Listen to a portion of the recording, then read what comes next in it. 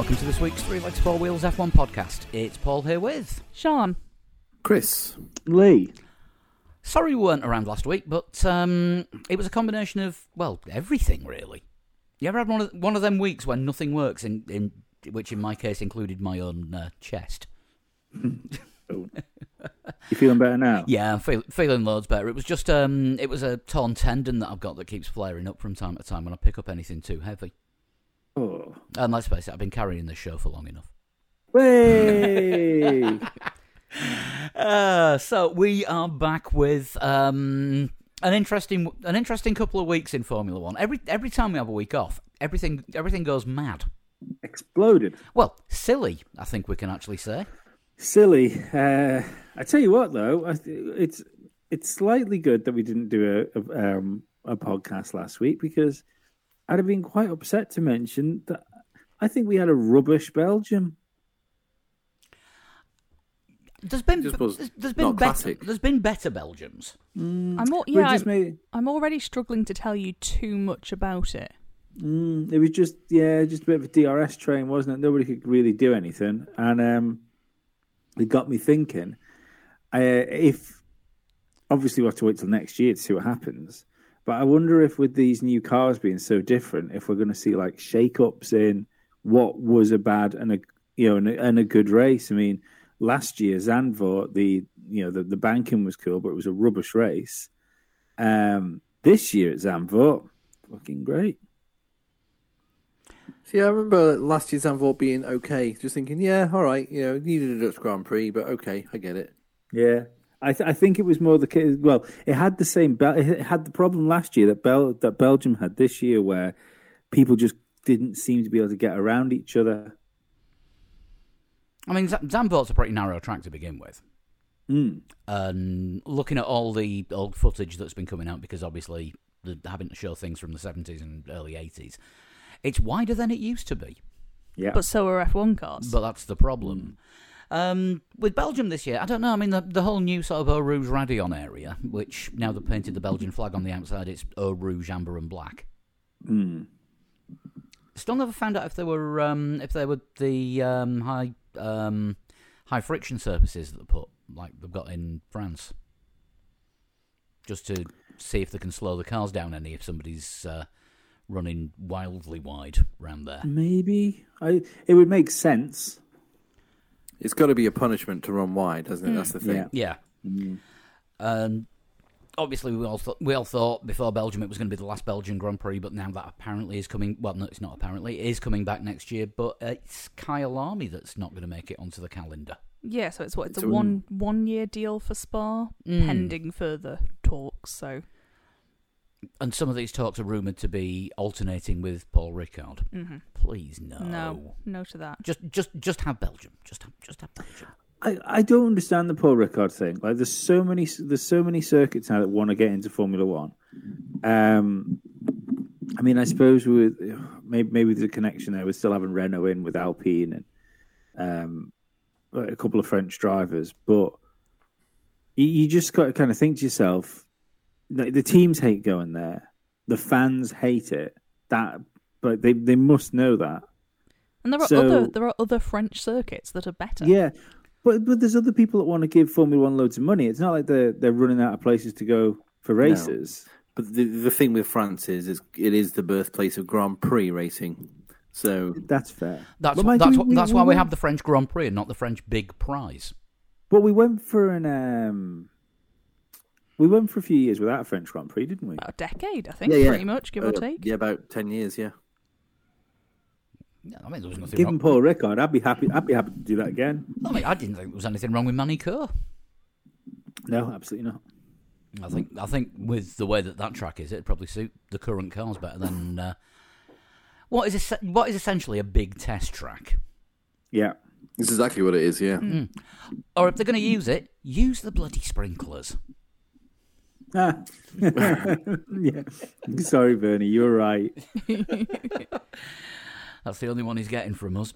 Right, couple of interesting newsy bits obviously happened while we've had the week off, mainly involving Oscar Piastri and the knock-on effect of everything that Alonso and Vettel have done between them. So the Contract Recognition Board have finally got around to meeting and releasing the information, which they met last Monday, so we thought there was going to be Tuesday news, when there wasn't even a Monday show. And of course, there wasn't Tuesday news because we didn't record on Monday night. So Oscar Piastri's contract, as it turns out, he never had a contract for next year with Alpine. And he only had an agreement to be a reserve driver for them and split reserve driver duties with McLaren this year. And after reading a couple of articles from actual serious F1 journalists, like I think Dieter Renken was one of them, and he's good, because he writes for Auto Motor und Sport, and we trust them. Yeah, we do. They only sent a one year agreement through for this season with full contract to follow, and it never followed. So apparently this agreement was going to say that he was going to be in Williams for a year or two. So that's Latifi out. And now it explains the Albon trolling. Yeah. What, sorry? Yeah. Well, Albon released a statement after Williams said he'd re-signed for them. And it was a word for word copy of what Piastri had said, apart from, I approve of this, and I agree with this, and I will be driving. So he did. Yep. I'd forgotten about that, timing-wise. Yeah. To be fair, though, it might not be connected that because every single professional motor racer seemed to do the same thing at the same time. Yeah, there was a lot of those tweets going around. Yeah, but I think he had more inside knowledge of who his teammate was going to be next year, or not. Yeah. So Piastri is now going to McLaren. Ricciardo appears to be seatless at the moment, and let the silly season commence because everybody and the grandma in the Red Bull organisation has said, yes, we're trying to get Colton Herta next year. Oh, well, I mean, they've said they're getting Colton Herta or they're not releasing Gasly, which must feel really good if you're Liam Lawson. Yeah. Well, do you know, did anyone watch the Ted's Notebook? A little bit. I sort of dipped in and out.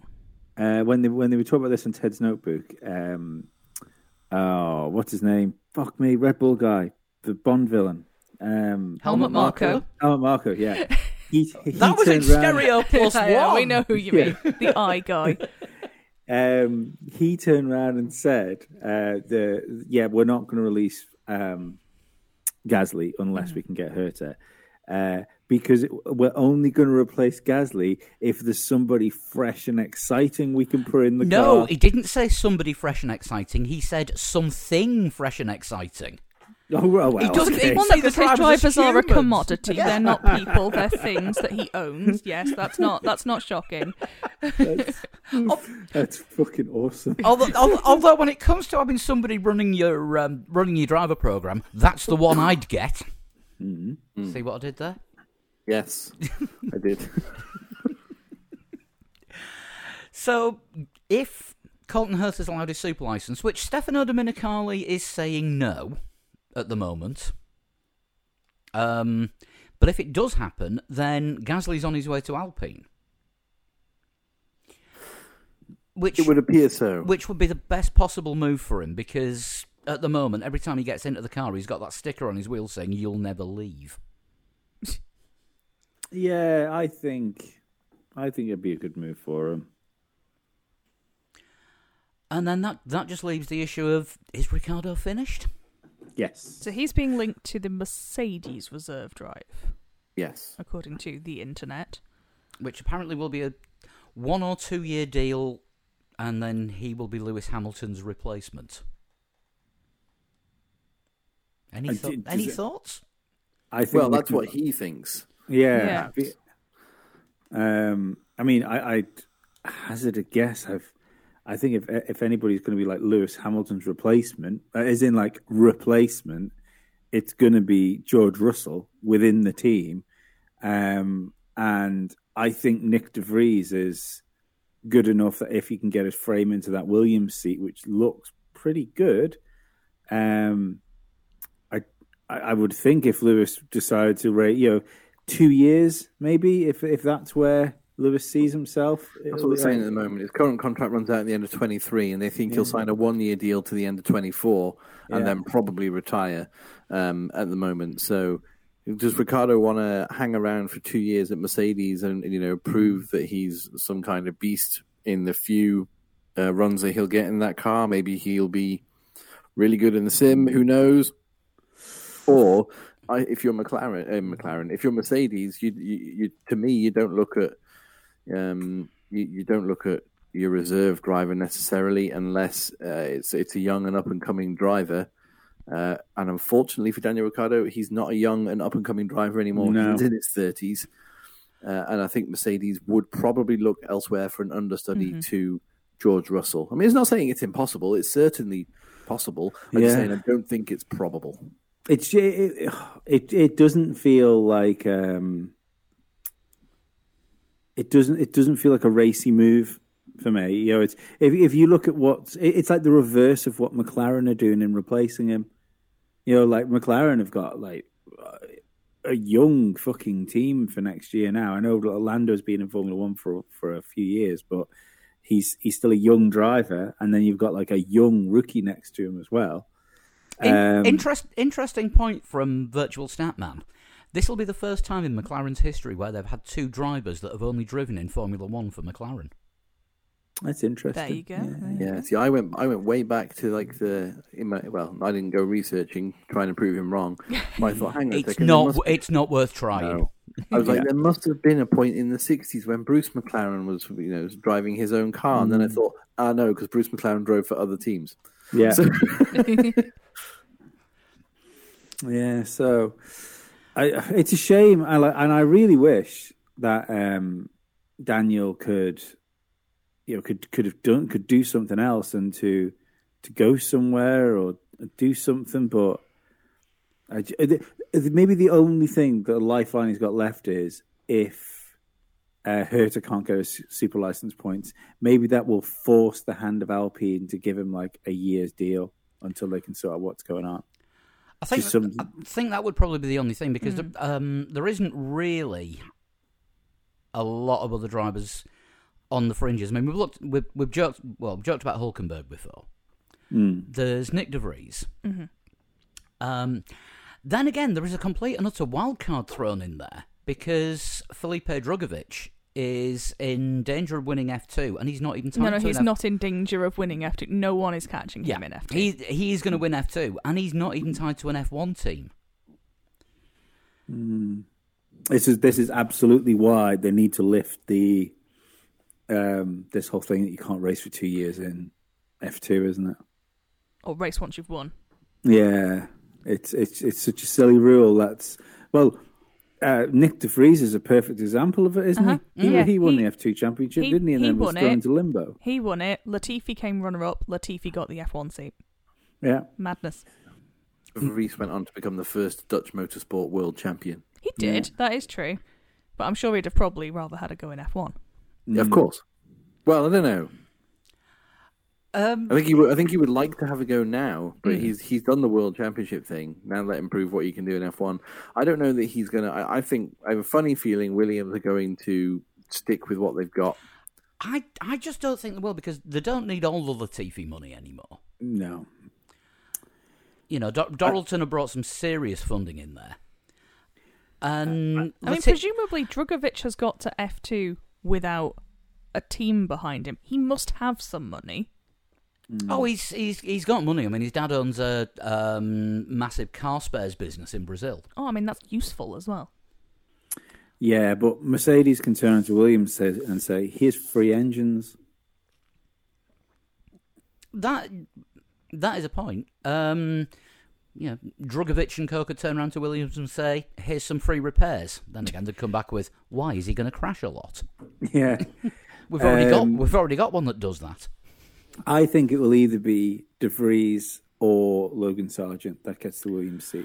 But I'm edging towards... Don't think Sargent. Yeah, Sargent's gone off the boil a little bit. I think he needs another year. I'm edging towards De Vries anyway, just because of the Mercedes hookup. He only needed 7 corners on Sunday. Yeah, he crashed twice. I'll tell you what, that'd be... Because, I obviously, as if I've got any sort of extra knowledge about things, but... I rate De Vries really highly, for him to win F2, to go through the disappointment of not getting to Formula 1 and then to win Formula E, there's clearly something to him. It's not just he deserves his shot. And he looks about 15 years younger than he actually is. He looks like a Funko Pop. We've been through this.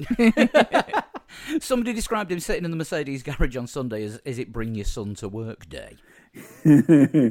Yeah, it caused quite the stir. The Funko Pop thing. I had a reasonable amount of support on that front. I think it's fair. I think it is fair. Very wide head.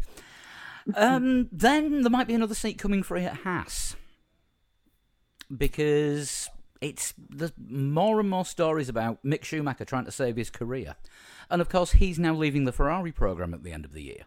Yes. Apparently so. And Giovinazzi is getting a couple of FP1s. I don't think Giovinazzi is in contention for a seat. No. Well, that's the Daniel thing. Ricciardo, Daniel, don't forget he was the first person contacted, but as he was told in Hungary that he was going to be out of McLaren, and obviously it must have passed through the paddock grapevine, and Gunther Steiner was the first person that went to him, and he's offered him a job. So, but this was part of the thing where Ricciardo was saying that given where he's been in the sport, he doesn't. If he stays in the sport, he wants to be in something competitive.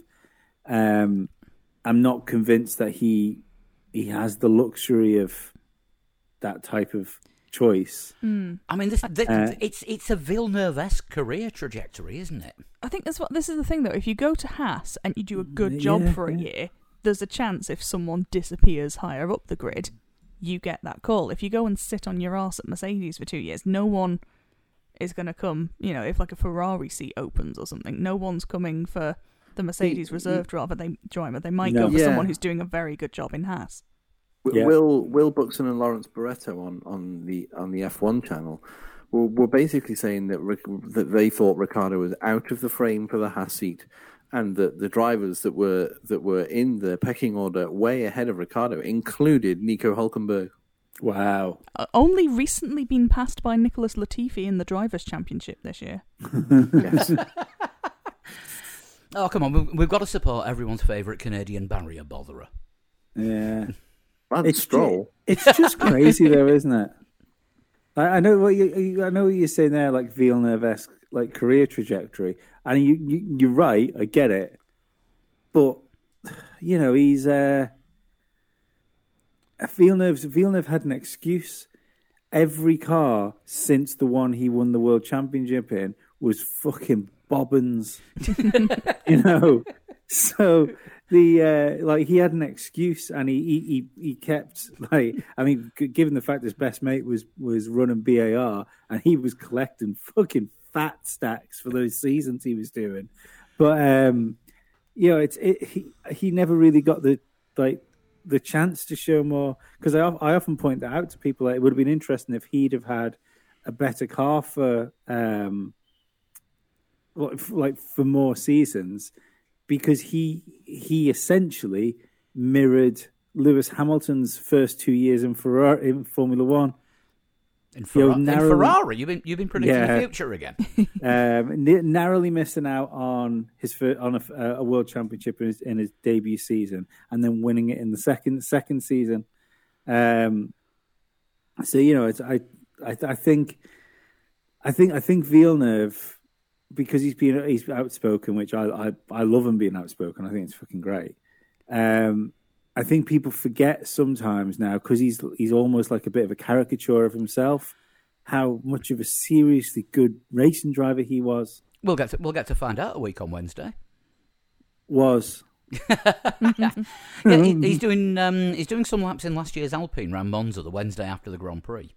Part of the celebrations for his 25th anniversary of winning his championship. And as was pointed out before we started recording, hang on, he didn't win the world title in a Renault or a Benetton or a Enstone. I'm just going to point out that he made his last comeback in Formula One with Renault. With Alonso as a teammate. Now, I mean, they've got a seat for it, but he's aiming for NASCAR now, he says. He's doing Euro NASCAR. Yeah. Or the NASCAR Euro Wheeling Series, to give it its full title. Which I've seen precisely half a race of, and there was a crash. Did Villeneuve finish his F1 career with Renault? I thought he was with BMW. Got replaced by Kubica. No, his last comeback was in a Renault for about 4 races. Possibly at the end of this entirely. Possibly at the end of a season, because you never sort knew. of disappear and came back. Yeah, you never knew where he was going to be from 1 minute to the next. Yeah, it didn't go well. It wasn't covered in glory. It's not like a Alonso-esque return here. Actually, the other thing about Villeneuve is, he leaves the team and they get good. Now, see, that's an Alonso thing. That's very Alonso. Because he left Renault at the end of 2004. And what happened with Renault in 2005? It's actually a battle of the bad luck here, isn't it? Because you've got Alonso, which is leaving Alpine to go to. So logic would dictate that means Alpine's in the championship hunt next year. But Vettel would leave in Aston Martin would dictate Aston Martin should be in the championship hunt as well, but it can't be because Alonso's going there and he only makes bad decisions. He did 2 seasons at Sauber and then Sauber BMW after Renault. 1.5 seasons. I can't remember any of that. I remember him getting replaced by Kubica. That's about all of that I remember.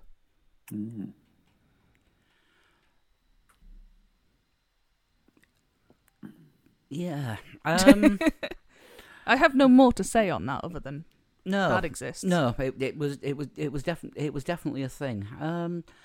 Why did he quit, or did he get fired? I think it was that Kubica was bringing a bit more to the party. Yeah, like speed, talent, and at that time 2 functional arms.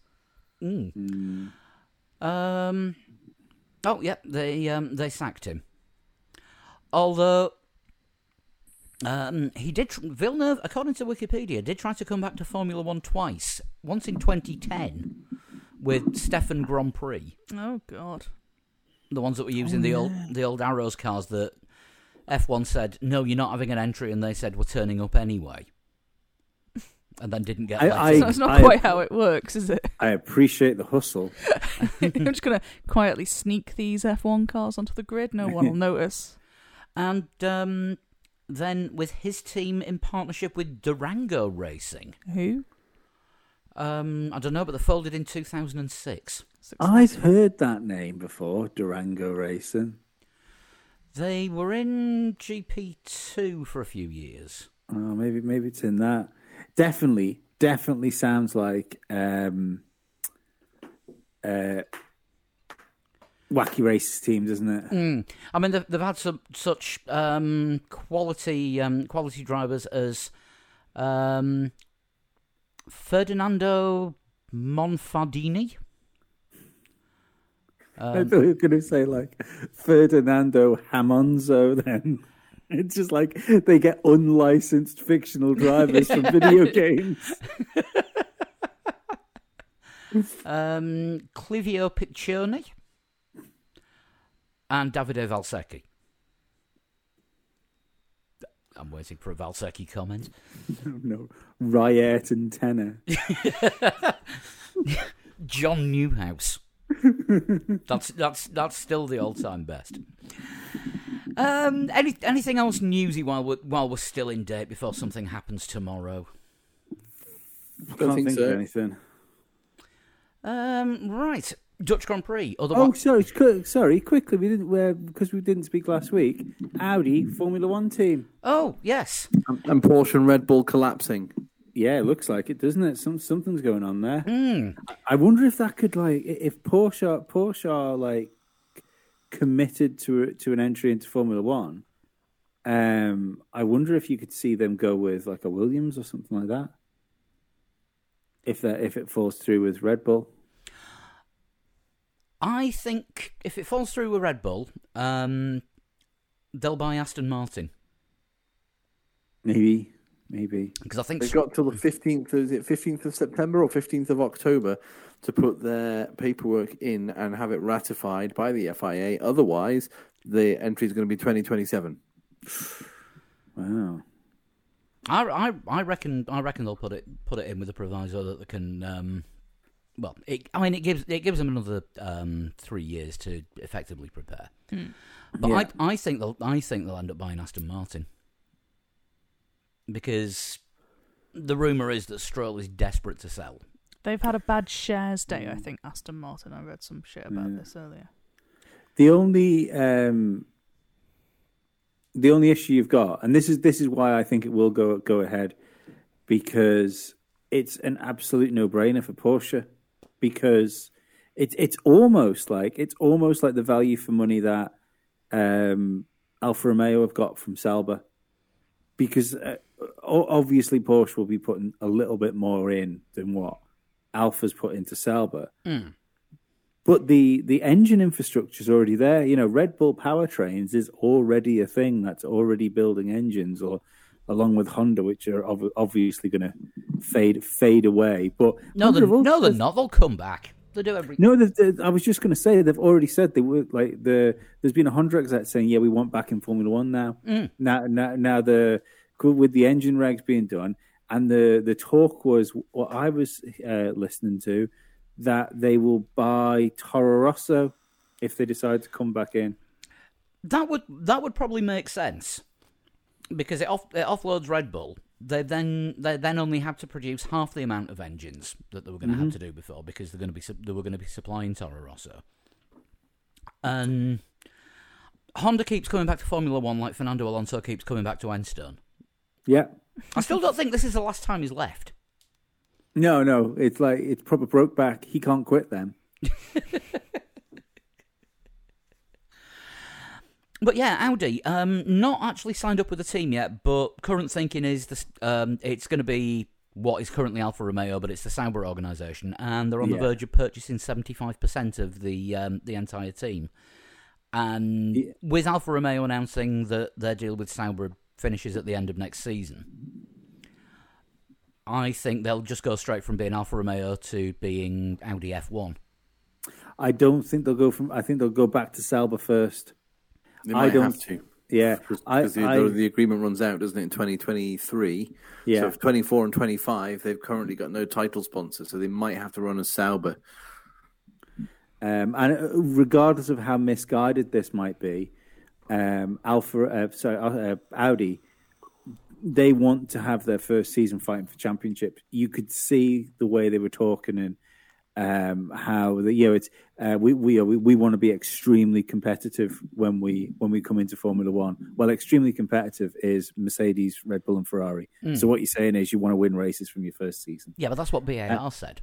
It's what Honda said. No, BAR said they were going to win their first Grand Prix. They put it all on the line. They were going to get pole and win their first Grand Prix without a Mechachrome engine. Yeah. Wow. So the Mechachrome-powered BARs didn't finish their first Grand Prix that they started at the back of the grid. No. And do you know what? I still, but I did a slight digress here, but because we're back on BAR, I still think that Formula One made a mistake with them by not allowing them to run separate liveries. I think now it would be fucking great to have cars like that were more tailored style-wise to each driver. So I agree and disagree at the same time. I think you do need to allow a little bit more individual styling, but at the same time, you've got to be able to tell anybody who's starting to watch the sport for the first time needs to be able to tell that the two cars are teammates, for example. But yeah, like in IndyCar, I think revenue, aren't you? Yeah, IndyCar I think takes it too far in that you haven't got a fucking clue who's a teammate there. Yeah, because they're all two thing. But yeah, I think you could definitely allow a bit more creativity. I think, but then you look at F2, and about 90% of the grid is a Red Bull. That's also true. Yeah, I think for me it would be cool if you could brand them differently. So, for instance, obviously Monster's involvement with Mercedes is purely around Hamilton. So you could see Monster Monster's investment in that team, right? Well, the Lewis Hamilton Mercedes is the Lewis Hamilton's monster Mercedes car, and it's absolutely fucking monstered off the wazoo. You know, it's there's a point. If they were in with the whole team, what flavour monster would Bottas's have been? Well, he has his own coffee roast, doesn't he? So maybe he would have had one of those espresso-y ones. Oh, the espresso monster. Yeah. The one that said, "Don't shake," and I didn't read that until after I'd shook it and opened it. It did not go well. Porridge. Ooh, porridge monster. I just can't. I don't have Bottas down as an energy drink person. That's a hell of an insult. What a porridge monster. Yeah, porridge. Yeah, a subtle blend of porridge with notes of espresso. We're talking oats and coffee beans, basically. I don't have George Russell down as a monster drinker either. No. I don't think they sponsor Mercedes anymore, do they? Lewis Hamilton Monster is still on sale. I feel like the logo is still on the car. Champion on it. I'm sure Hamilton's still got Monster on his helmet. I feel like I've seen the logo, but it might just be that I've not been paying attention, which is entirely reasonable. Yeah. Sorry if I sound a little distracted. I'm trying to get a cat off a shelf. She's a monster. Make way for the elf, motherfucker. Christmas too. She's just knocked a bottle over. The bottle hasn't fallen, it's just dangling. The joys of Podcats. How long did it take her to make an appearance tonight? I cannot actually see a monster logo on the Mercedes. No, I don't think there is. Okay, I stand corrected. Yeah. 31 minutes in for the first Podcat appearance, which is usually round about the same time for the first almighty Ferrari fuck-up in a race. Shall we talk about the Dutch Grand Prix? Because that was a thing that happened, and a strategist's nightmare. Might I suggest that this week's podcast's name is the same name as the meme I put out the other week, which was marked safe from Ferrari strategy? I think it might have to be. It was either going to be something along those lines, or I wouldn't go see a Ferrari Ramones tribute band. 1, 2, 3. What? So, start from the back, and Alfa Romeo and Bottas with a DNF, which unleashed hell. Parked up on the pit lane. Well, by the pit lane. He couldn't do anything about it, though, could he? His car basically shut off in front of him. Yeah, it just died coming down the main straight. And that was the one that brought out the actual safety car, which then led everyone through the pit lane, which then led to all kinds of chaos, and in Lewis's case, swearing.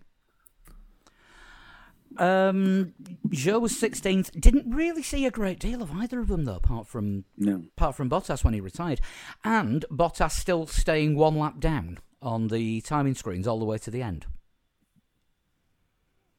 I think that just means they haven't switched him off. And I just want to say about the new F1 timing app on the website.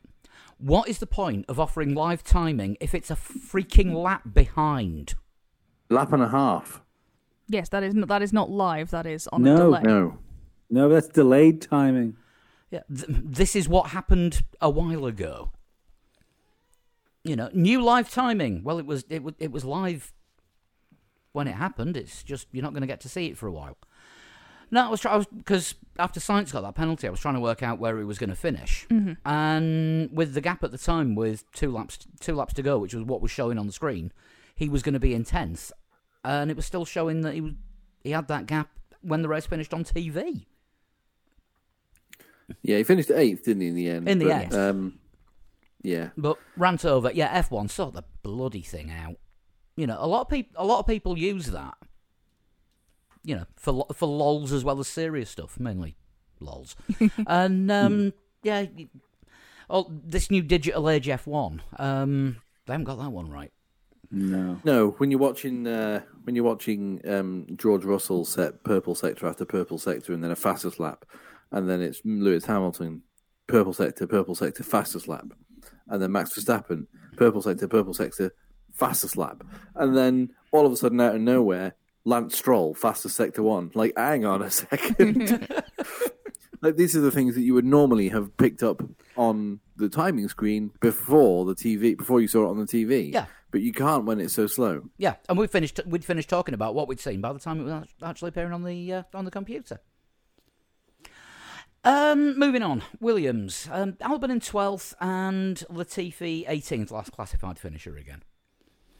I thought Albon was going to get points a couple of points during the race. Yeah, he had a good run, didn't he? Early on, he went long on his tyres and sort of got himself up to about 6th at one point. Yeah, he was running quite high, but I think just didn't quite. I think with the VSC and the safety car just didn't quite suit when he stopped, which was a shame. But it proves that he can get something out of the Williams, and if they keep developing the car. Because I don't think the changes are going to be massive for next year. So I think next year's cars are going to be a development of this year's rather than a 100% all new concept. Then I think we'll be seeing a few top 10s out of him this season. Next season. We've seen a couple this year. I was going to say we have seen a couple already this year, but I think it'll be a bit more frequent. Obviously, Williams aren't what they used to be, and we've said that enough for the last God knows how many years. And Latifi is definitely making up the numbers. Yeah, could not tell you anything about his race. He didn't go into a wall. When his highlights are what he didn't do rather than what he did do. Yeah. I think that, there's a lot of potential for participation awards here. Right, Haas. K-Mag in 15th with a pretty good save. Right at the start. Yeah. Yes. Yeah, how he didn't take that car into the wall after he ran wide, I have no idea. Mick Schumacher 13th, and both had shitty pit stops. Mick Schumacher was running okay as well, wasn't he, at one point? Yeah. And then they had wheel gun problems in a pit stop and ruined his chance for points. I think Haas looked like wankers. Yeah, I think they both stopped sort of, if not on consecutive laps, fairly close together, and they both had long pit stops, so something obviously was amiss. I don't know whether someone ran over their pit gun as well, but not all was well at the Haas garage. It's so weird, isn't it, where teams are this year? There's only certain teams which are sort of consistently in the same place where, Haas looked really good at the start of the year, for instance. And they just seem, same with Toro Rosso's looked good at various points, but that sort of mid-grid pack, you can be sort of like leading the best of the rest or second to last now. If weekend to weekend. Yeah, and I think this was definitely one of Haas's slower ones, but I think a lot of it was self-inflicted. Same with Bottas at the start of the year. Like, he was at 5th all the time, and now isn't getting out of Q1. Yeah, I mean, have Sauber stopped developing that car? Quite likely, I would think so. Then again, Sauber are constantly in a state of flux with what they're going to be doing about next year's car. It's just, for once, it's good for them that they still know they've got at least another year. Well, they've got at least another year of being Alfa Romeo, and then they know that there's going to be money in that team for probably a good, getting on for 10 years from now, I would say. Yeah. I mean, if the Audi deal does come through, it's not going to be a short term thing, is it? Because they're going to be they're going to be in it for the long haul. Obviously, Sauber will end up having first option on buying the team back, just like happened with BMW and Longbow Capital and oh god, who else? Yeah, it must be done. Even if it's not announced. Well, it's obviously not announced because we're talking about it. But the deal with Sauber must be done. Because if you're listening to this on a Tuesday, it probably already has been. Yeah, as I said, there's a certain date. I can't remember if it's the 15th of September, which is only 10 days from recording, or the 15th of October, which obviously gives another few weeks. It's one of those where they had to have the entry in and ratified, and because of everything that has to go on, we'll probably hear about it because legal documents have to be published publicly. Yeah, because I just don't see I don't see Audi making a big song and dance about coming into Formula One if the path in wasn't in stone. Or the way they sell up, possibly in stone. Maybe, yeah. And it looks like we're not going to be getting Andretti. Real shame that. And you know what? I think it's really bad the way some people in Formula One have talked about Andretti coming into Formula One like it's some sort of like undesirables trying to make their way into the sport. Yeah, I mean... Sorry, Chris. Sorry, I was going to say it is weird because Formula One, as a general rule, is moving towards more American markets. Should we say? I don't want to say like Americanization because I think that sometimes is thought of as like a negative term, and that's not what I mean. But they're trying to get more audience in from the United States, and what better way to do that than if you had an American team with the potential of having like an American driver? That's something that is going to get people in the States. I don't mean people who already watch, but people who might not be bothered about Formula One. Oh, there's a US team in Formula One now. We've got Haas, obviously, but you get the feeling that Haas is less American than when they first started. Does that make sense? Yeah. I mean, Andretti is the legendary name in American motorsport.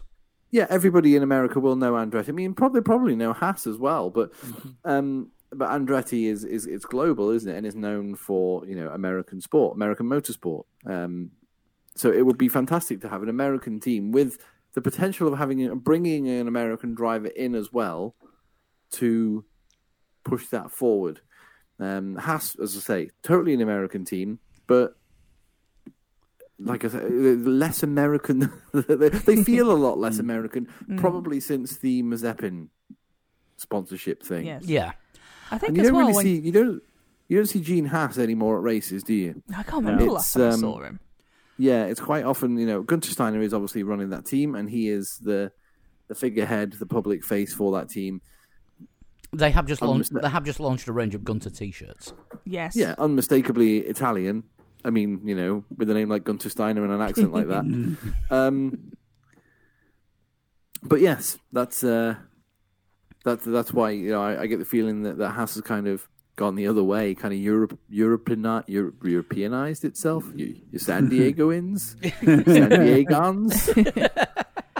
But yeah, I don't know that F1 can actually even be picky enough to say, no, we don't want those American lot. When you've got, like Porsche not really quite knowing how they're finding their way in. Audi have been faffing about. It's not like F1 can afford to be too picky about who it lets in to be a team. If they've got the cash and the infrastructure and the whatnot, then it's not like there's 5 or 6 teams waiting to come in. Andretti are just in the process of building a complete new motorsport headquarters, which looks very much like the McLaren Technology Centre. It does look very much like the McLaren Technology Centre. But the thing is, if you were to take a list of brands synonymous with American racing, it's a short list of things that are above Andretti. Yeah. It's such a shame. I think it would have been good for the sport. Yeah, I think our good friend and whiskey correspondent Mike McPherson put it best. He sent us a tweet yesterday saying, "Is it me, or is F1 happy to host races here in America, but they don't want American drivers or teams? Why not Andretti on the grid and let her to race?"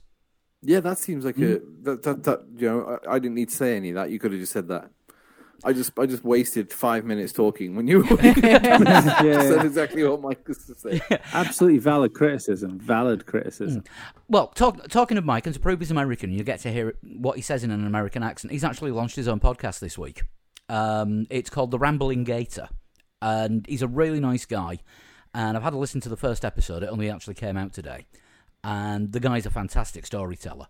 So look it up for where you get your normal podcasts from, and I'll post a link on the I have already posted a link on Twitter, but I'll post a link to it in the show notes as well for Spotify. It's well worth a listen. Yeah, cool. I've got it on my phone waiting to listen to it. Let's not forget as well, Mike McPherson was our official correspondent at the Circuit of the Americas a few years ago, where he managed to interview Sean Kelly. That is true. Right, moving up the grid. Oh boy, we have AlphaTauri next. Get your tinfoil hats out. No. Right, Gasly 11th. He just wasn't on it at all. Yeah, couldn't tell you much more than that about Gasly. Started roughly there and finished there. Started exactly there. Yeah, one of those. Didn't Gasly start from the pit lane? No, No, that was last week. No, that was Belgium. I thought he was wheeled off at the beginning of the race and started from the pit lane with. That was in Belgium. Was it? It was definitely Belgium. You see, you do remember something from Belgium. Such was the impact Gasly had. Yeah. Oh well, sorry, Gasly. Yeah, he was just a complete Ken. A what? Ken. No, I never heard that used as an insult before. It's an old one from Viz. It's the one in the band that nobody can remember who it is. Usually the bass player. Oh. You know, like Bros were Matt, Luke, and Ken.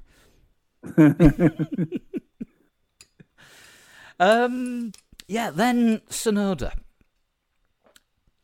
So, pitted, changed the tyres. Yep. Something was wrong with the rear. Yep. Pulled over. Team said to him, "There's nothing wrong that we can see. Get going again." By which point he'd undone his seatbelts, or some of them. He'd loosened them, I think. He hadn't actually unclipped them. Came back, they tightened his seatbelts, sent him out again, and then they realised that the rear diff had failed. Yes. And then crawled round to, after turn 3, very slowly, trying to find a convenient place to park up. And that's what brought out the VSC. No one comes out of it well, do they? I mean, that as a team, you've got your driver saying, "Hang on, something's gone wrong here," and they're like, "No, it's fine." He's not. He's been driving an F1 car for long enough that he's not going to be like, "Whoa, what's going on here?" If there's something wrong, he probably knows. To be fair, what was weird was that they sent him out of the pit lane after because he was halfway out of the pit lane when he radioed that message in. We heard it late, but he was on his way out of the pit lane when he was just like, "No, there's something wrong. I think the diff's broken," and they told him exit the pits and find a safe place to stop. Well, I can see why there's a conspiracy, because it's weird to say exit the pits and find a safe place to stop when he was halfway down the pit lane. Well, you can't. Because he was out, wasn't he? He was out of the pit lane when we heard it, but when he was actually having the conversation, he was in. He literally just left his pit box. He was going down the pit lane when he said what he said. Maybe maybe. I wonder if they told him to exit the pits, because if he'd have stopped in the pit lane, they'd have closed the exit, and if there was another car in the pit lane behind him, maybe it would have completely screwed up whoever that was, because that car wouldn't be able to move until they'd got his car neutralised and out of the way, which could have taken 5 minutes. But then sending a car onto the track where you know there's something wrong is also going to screw someone's day. But it's not unusual, though, is it? It's not unusual to have a car that thinks it's got an issue and they just bring it in and bolt another set of tyres on and send it out just to see if it was something to do with those tyres. True, I suppose he had just changed tyres, hadn't he? So if it was something that was just like a bit of shite or something that got all up in the tyre. Well, just the other one to think is slightly sheared bolt. Yeah, but think about the when we have like first corner incidents. Quite often we'll have a car tangle with another car, creep back to the pit, and they'll still bolt a set of tyres onto it and throw it out to see if it still works. Yeah. So I think I'll be dead honest. I think the conspiracy theorists are just fucking rabid Hamilton fanboys.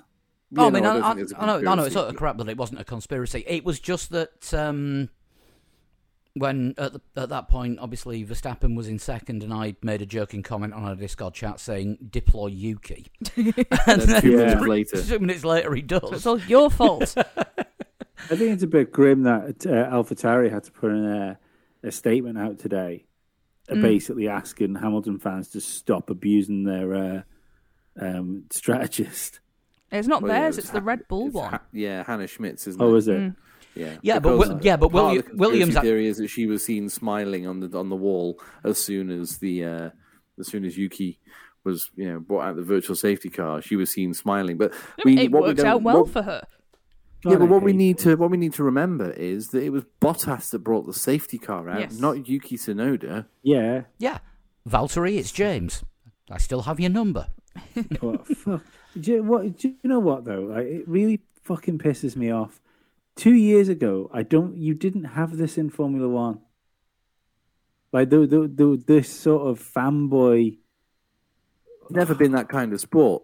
I know. I think it's always been that kind of sport. I absolutely think it's always been that kind of sport. No, it's never been the kind of sport where the fans are so divisive. It's a lot more. You've always had fans, but they've not been quite as tribal. Yeah, I can remember when we first started doing this podcast. There was a few new F1 fans who sort of would trickle in. Now we're getting loads now because of everything that's gone on since Liberty Media taking over. They've done a great job of promoting the sport and getting new fans in and on board.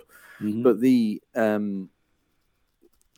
I remember we when we used to do like mailbag like years ago, and one of them was just like, "Oh yeah, who do you guys support and who do you hate?" And it was like, we don't really hate anyone. We've got favorite drivers and maybe ones that were a little bit like, "Oh yeah, not so bothered about them because they're not talented."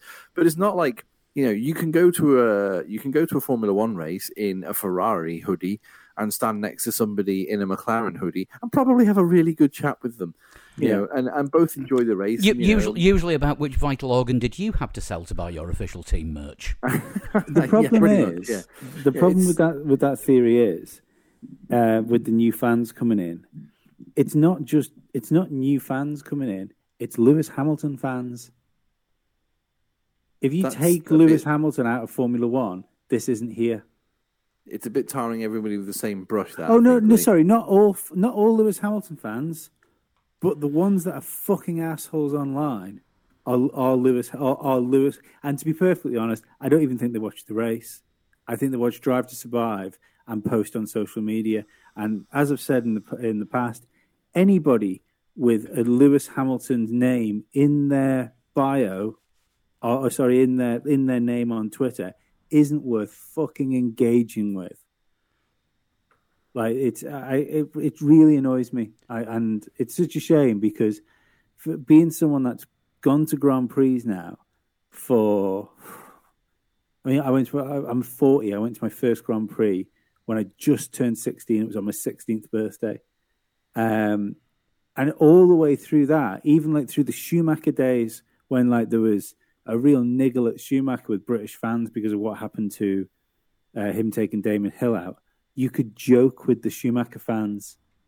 It was all like banter seems to be a loaded term now, but it was playful. When you met other fans, yeah. Did you guys catch over the weekend that somebody had edited footage from the flare going on the track to make it look like the flare had been thrown at Lewis Hamilton coming out of the pit lane? No, I only saw the footage that made it look like there was a pigeon dropping the flare on the track. Yes, I saw the pigeon one. Yeah, that's quite funny. People should be able to do that. That's the exact opposite of what I'm talking about. That's great. And I just want to pull you up. I mean, you're saying a lot of them you don't think watch the race. Some of them have to present DIY SOS, so they don't have time to do it. It's very true. In true Jump Cut style, I just wanted to mention the new Formula One podcast again from Will Arnett alongside Mika Hakkinen that's just started. Fast and Loose F1. Will Arnett, you probably heard, you've heard his voice on many things. He's Lego Batman, he was in Arrested Development, he was BoJack Horseman, and hosted the Smartless podcast.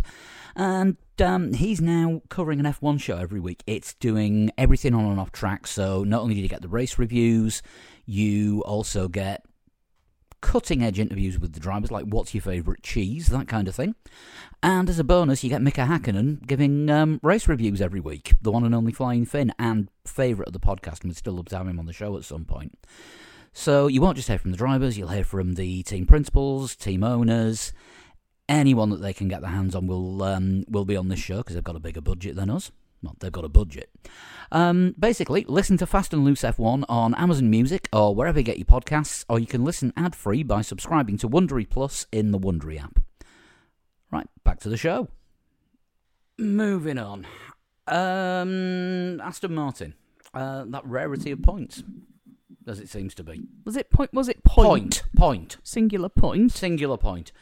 Stroll was having a good weekend, except for what happened in Q3. But then, yeah, that was a shame for him because it's rare that it's that way round, isn't it? Where he's the strong qualifier and not the one that drops out in Q1. So yeah, it was a shame that the car didn't play ball. Whatever it was, they didn't actually say what it was at the time. They just said a technical issue. Yeah, I don't think we ever found out actually. But he managed to recover from that and got himself up to 10th. Which, like I say, thanks to the F1 timing app, at one point looked like 9th. Vettel, yeah, another bad day on the farewell tour. The blue flags. Yeah, Vettel getting pinged for blue flags. Vettel. You know, I mean, he wrote the blue flag song. Well, maybe that's it then. You write it, it doesn't apply to you. Ah, insert Brexit joke here. There's a hydraulic issue for Stroll, apparently. Ah, right, okay. But yeah, Vettel getting a 5-second penalty for ignoring blue flags when they had the battle for the lead going on behind him. He did go past. He definitely went past one blue flag, like showing panel, and it still took him a very long time after that to he seemed like completely oblivious as well. They're like, oh yeah, they're just pootling along in the middle of the road. It's fine. Meanwhile, yeah, battle for first and second is going off behind him. I know that's where if he was still in that fight, this wouldn't be the farewell tour. True. No, of course. But no, it's sad to see. And like I noticed last week, they were playing his sort of retirement video again, and he's saying he's retiring from F1 by the end of the 2022 season, not at the end, by the end. Now, his English is too good for him to make a grammatical mistake like that. So I think he's not going to bother with the flyaways. I think he's leaving his options open just to say, right, fuck it, I've had enough, I'm done. Hulkenberg back again. Yeah. He was bad, wasn't he? You know, he's been turned over by, well, not turned over by Stroll, but you know, it's turned over by the Strolls. You don't want to. Well, I don't even think it's that. I think he's got every opportunity to succeed, but I mean, he should be so far ahead. Like you stick Alonso in that car next year, he's going to destroy Lance Stroll, like fucking annihilate him.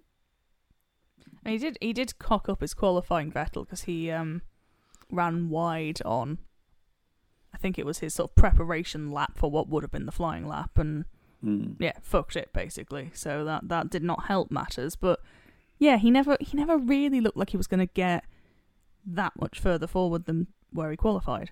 I didn't get to see Q1 because I was doing a fundraising endurance race. I blame the headband for Sebastian Vettel's performance. Yeah, this weekend. I'm not feeling the headband. It's not for me. 1990s Argentinian footballer cosplay, I think was what I described it as. McLaren next. Lando 7th. Unlucky. Could have had more. Don't know. Everybody ahead of him was faster than him, and that's not a slight on Lando. That's just where McLaren are at the moment. You've got 2 Mercedes, 2 Red Bull, 2 I suppose on the road, 2 Ferrari, 1 ended on the road 2 Ferraris, but then you got the Alpine as well, and Alpine are better than McLaren at the moment. Yeah, it's just not at contracts. Yeah, I was going to say it was one of those binary results for McLaren. Oh, Ricciardo's right up there for a participation award this week.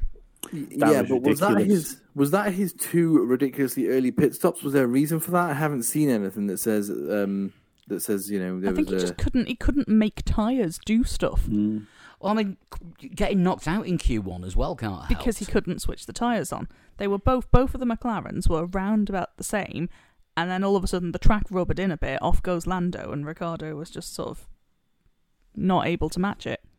But yeah, I mean, Ricciardo's first 2 pit stops were ridiculously early for whatever kind of strategy he'd made running. 2 pit stops before the Mercedes had come in, either of them. Yeah, I think so. I think that's right. Yeah. He was on. He started on mediums as well, didn't he? I think Ricardo. Yes. Yeah. Pirelli before the race, I think, said the mediums were good for sort of at the peak for about 30, 35 laps. He barely got 10. Mm.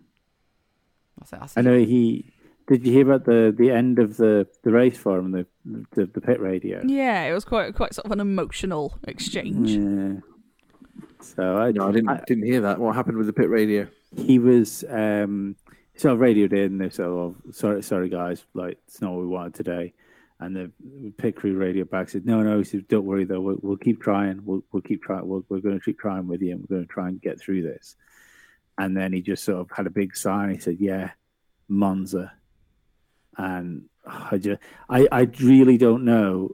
Given the fact he's going back there to where he won last year, the only flash of Ricciardo we've had through the whole McLaren experience, I'm not quite sure how to deal with a Ricciardo after Monza if it's awful as well. It didn't feel very honey badgerish, did it? It was a very sort of sad radio message. He even sounds really downbeat in F1 Manager when he gets overtaken. No, he comes back with, "Yeah, this is my pace." Oh, no, it's really sad. I tell you what, if they've took all the audio from races of the drivers for F1 Manager, they'll be fucking doing well to find any recent stuff of him being happy. It's just going to be Monza on a loop. Yeah, even points. Just if he can get in the points next, I don't even think he has to beat Lando. If he can be around Lando and get some points, at least it will be a sort of a glimmer of hope for him. He doesn't appear to have much. Well, I thought the losing his seat. Right, he's definitely lost now. Right, you're not racing for McLaren. Might have took some of the weight away. You know, sometimes you see this with drivers when something like that happens, it's just like the old ones of like, "Oh, I'm just racing for me now." You know, that sort of yeah. If I'm sure a Felipe Massa and a Barrichello have both said things like this in the past. Yeah, Barrichello was nice about it. Massa was a bit aggressive when he found out he was losing his Ferrari seat, if you remember. Yeah. Well, I mean, to be fair, Massa had given like blood, sweat, and tears, hadn't he, to try and make Ferrari and like a chunk of his head, probably. Yeah, poor Massa. And after all that time, Fernando was still faster than him, Felipe, baby. Yeah. Right, talking of Fernando, he was the fastest of the two Alpines. Yeah, good performance by Fernando. He likes Zandvoort, doesn't he? The looks of things. Yeah, I think it's the banking aspect. I think that sort of IndyCar vibe seems to give him the edge. Yeah, this year, every time you saw him go around turn 3, he took the low line. Just to prove he can? Yeah. Yeah, that was... Alpine are definitely fourth this season. Yeah, I would at the say moment. So. Yeah, and coming into the last 7 races, last third of the season, we're not going to get... They can't not be fourth unless some massive happens with the car, or can they really? No, but it's. I think that car is better than McLaren's at the moment. I think they are. I think early doors, you would have said it was probably Red Bull and Ferrari out front with Mercedes kind of in no man's land in third, and then a few teams behind in fourth, fifth. It was a bit murky behind Mercedes. Yeah. Mercedes have kind of closed up a little bit, sort of towards Ferrari. Red Bull have edged forward a bit, but Alpine, I think, put themselves as a car and as a team as the clear fourth place at the moment. And I think this weekend went a long way to show it. Alonso 6th, Ocon 9th, and just solid by both of them. You know, if they were as good on paper as they are on the track. Mm-hmm. And they both. God, it's usually the other way around, isn't it? Neither of those two made it through to Q3, I don't think, either. So to have sort of ended up in the points is progress. Alonso was a little bit ranty after Q2, apparently. Fair. Blaming other people. Okay. He got caught in traffic. It's a short track. I'm sure a lot of people got caught in traffic. But yeah, in qualifying, he did get cut up a little bit on his flying lap. I think he went. Did he go out earlier and then ran into everyone that was just preparing for their flyers? I think so. He tried to do the getting the lap in the gap, but it didn't work. It has done before, but it only works well on certain tracks, and it's you got to do it on the longer ones. Spa is a prime example of a track where it works. And Silverstone as well. But when this one's as tight as it is, and especially on a track as narrow as this, where passing is at a premium and going offline really screws you up, even if you're just on an outlap. Yeah, wasn't a monumental weekend to remember for any strategist, really, was it? Well, apart from Red Bull did fairly well. I don't know if it's a bit too far to speak about Red Bull at the moment, I suppose, given that we're not talking about them. But their strategy was different to Mercedes's, and even Virtual Statman has looked at the times and thought that it's quite likely Verstappen still would have caught and passed Lewis Hamilton before the end of the race had there been no safety cars. But it would have been really interesting to see. That's what we didn't get to see. We may as well start talking about Ferrari. Ferrari were next, weren't they? Mm-hmm. Yes, in 1, 2, 3, third place, not fourth, because they don't do 4 when it comes to tyres either. We're getting 3 tyres ready for Carlos Sainz and then releasing him into the path of Fernando Alonso, and then that was 2 separate pit stops. They cocked up twice. Yeah, and then what else? There were so many other things. They left their wheel gun in the middle of the pit lane. They did. They took the wheel gun down, and Perez ran over it. Oh God! Yeah. Somehow McLaren got dragged into the blame for that. No, McLaren got blamed for the signs pulling out in front of Alonso because he reckoned that. Because the McLaren, I think, had someone in at the same time. Their arse was sticking out too far or something. I don't know. Yeah, McLaren had Norris in, and they had to hold Sainz for Norris going in, and they said that was a late. But he was so slow coming out of his pit box. I think that's what he was blaming McLaren for, that he had to come out at a funny angle.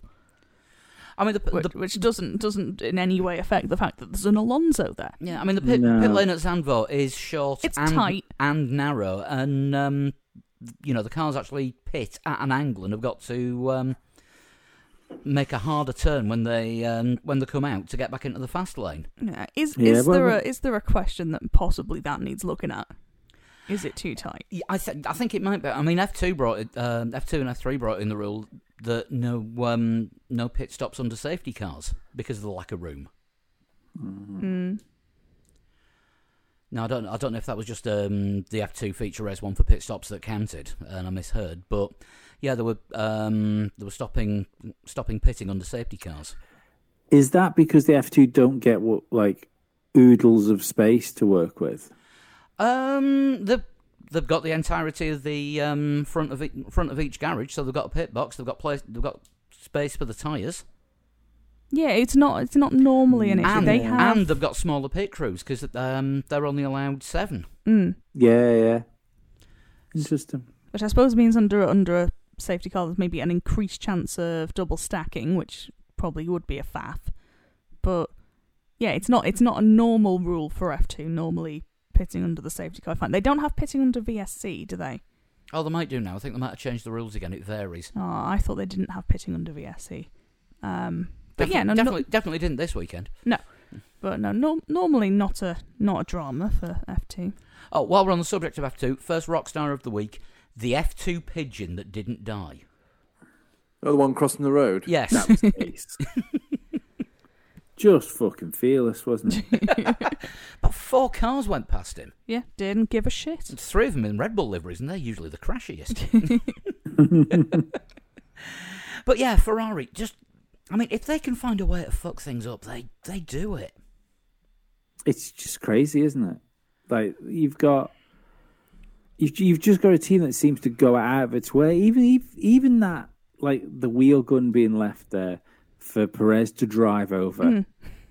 It's just so fucking typically Ferrari. Yeah, Matteo Binotto has got into a bit of an comment spat with Nico Rosberg over this. Rosberg said, if I can find the exact quote, "Oh my goodness," he said about the Ferrari pit stops. "Binotto keeps saying, no, we don't need to make changes. Everything's going well. When is this day coming? It's not possible. Even Formula 2 teams or F3 teams do a better job at their strategy and pit stops than Ferrari." I find it hard to disagree with these comments. Yeah, Binotto has fired back saying it's easy to speak when you're outside of the paddock. Yes, it is, because we have a bird's eye view of how many tyres you've got out the blankets. Yeah, 3. Yeah, where's your tyre, man? For where's this 4th tyre? Like the man with the gun was there. Did the man with the gun be like, where's the tyre guy? Where's Dave? I felt like they were all there. It's like, has one of them just got there and go, oh shit, I only have something with me at this point? Like, how has this happened? Do you remember Nico's got a fairly good knowledge of a team that actually fucking works well too. That you don't even need that. You just need to know the quantity of tyres on a car. This is not specialist knowledge. Well, that apparently that was a late call to bring him in, wasn't it? And they didn't actually give the team enough time to get the fucking tyre. Which in itself off. Is a cock up. If your engineer, why were 3 of them ready? But if the engineer's going to the pit crew, oh, get ready, lads, he's coming in. They need to then be turning around going, no, we're not ready. Do another one. But even then, I'm not even sure how much I buy into that, because it's not like George Russell gave Mercedes a whole host of time when he said he wanted to come in. I think was he actually on the pit lane when he said he wanted to come in? He was approaching pit lane. Pretty much, because they were going through the pit lane anyway, weren't they? Yeah. Safety car was going through the pit lane. He's like, I'm coming in. He's like, oh shit, right, okay, he's here now. Go. Yeah. Yeah, I thought Mercedes were going to double stack on that one. We'll get to that in a minute. But yeah, I mean, Ferrari are still getting podiums despite themselves. Well, yeah, because in fairness, they cocked up 2 of Sainz's pit stops. Actually, Leclerc fairly untainted by the Ferrari. Not Ferrari for starting second and second and 5th and finishing 3rd and 8th. I mean, don't forget. I mean, we missed this one from Belgium, but Leclerc going for the fastest lap and ending up not only not getting it, but getting a pit lane speeding penalty. Yes. And Binotto blaming Red Bull for it, because apparently it was one of Max Verstappen's tear-offs that got caught in the Ferrari brake duct, which broke one of the sensors, which meant he couldn't tell if he was under the pit lane speed limit. I mean, that is unfortunate, but like Max Verstappen's got bloody good aim if he can get it into somebody's brake duct from 3 cars in front or whatever he was. If he managed that, he deserves it. Yeah. If any team will think, right, just pull slightly to the left of the car in front of you and then take your tear off out. And then just throw it in there. If any team were going to do that, it would be Red Bull. or 1990s Benetton. 90s Benetton. Yeah, I still don't believe that was, it wasn't deliberate. Nobody did that on purpose. I mean, the Ferrari excuse generator is getting a Rockstar award for this season. It's working hard, isn't it? It's probably the hardest working member of the team. Well, it's certainly working harder than the left rear tyre guy. To be fair, I think it's some sort of advanced AI, because it works quicker than any human could. Well, let's face it, Ferrari have got a lot of A, but not a lot of I about them this season. Yeah, I mean, how gutted would you be if you were Carlos Sainz right now? In that car, when you saw how quick it was at the beginning of the season, you were like, all right, okay. I mean, we're sort of not number 1, but we're not far off number 1. This is going to be a good season.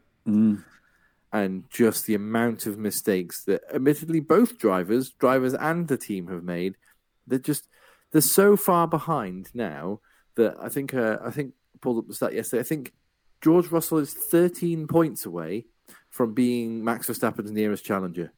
Mm.